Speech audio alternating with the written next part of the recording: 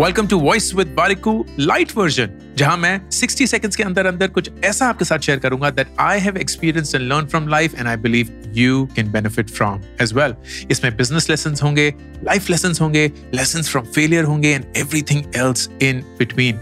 6 दिन हर हफ्ते, हर रोज एक्सेप्ट फॉर थर्सडे आपके फेवरेट पॉडकास्ट प्लेटफॉर्म पे, क्योंकि थर्सडे को मेन पॉडकास्ट एपिसोड भी जारी है। This is voice with Warikoo light version. 3 steps to deal with negative emotions. Number 1, notice. जब कभी भी आपको एक नेगेटिव इमोशन महसूस हो, उसे नोटिस करिए। आप गुस्सा हो रहे हैं, आप में जेलसी आ रही है, उसको नोटिस करिए। Number 2, name the emotion. जब तक आप इस इमोशन को एक नाम नहीं देंगे, ये इमोशन हमेशा भटकता रहेगा, कभी आप उससे कन्फ्रंट करके डील नहीं कर पाएंगे। And then number 3, most important, normalize it.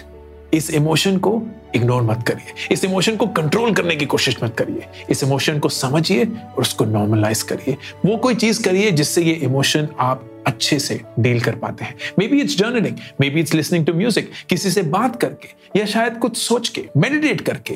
वो कोई भी तरीका जिससे आप इस इमोशन से डील कर पाते हैं is and should become the most important part about your life जब वो इमोशन आप एक्सप्रेस करते हैं।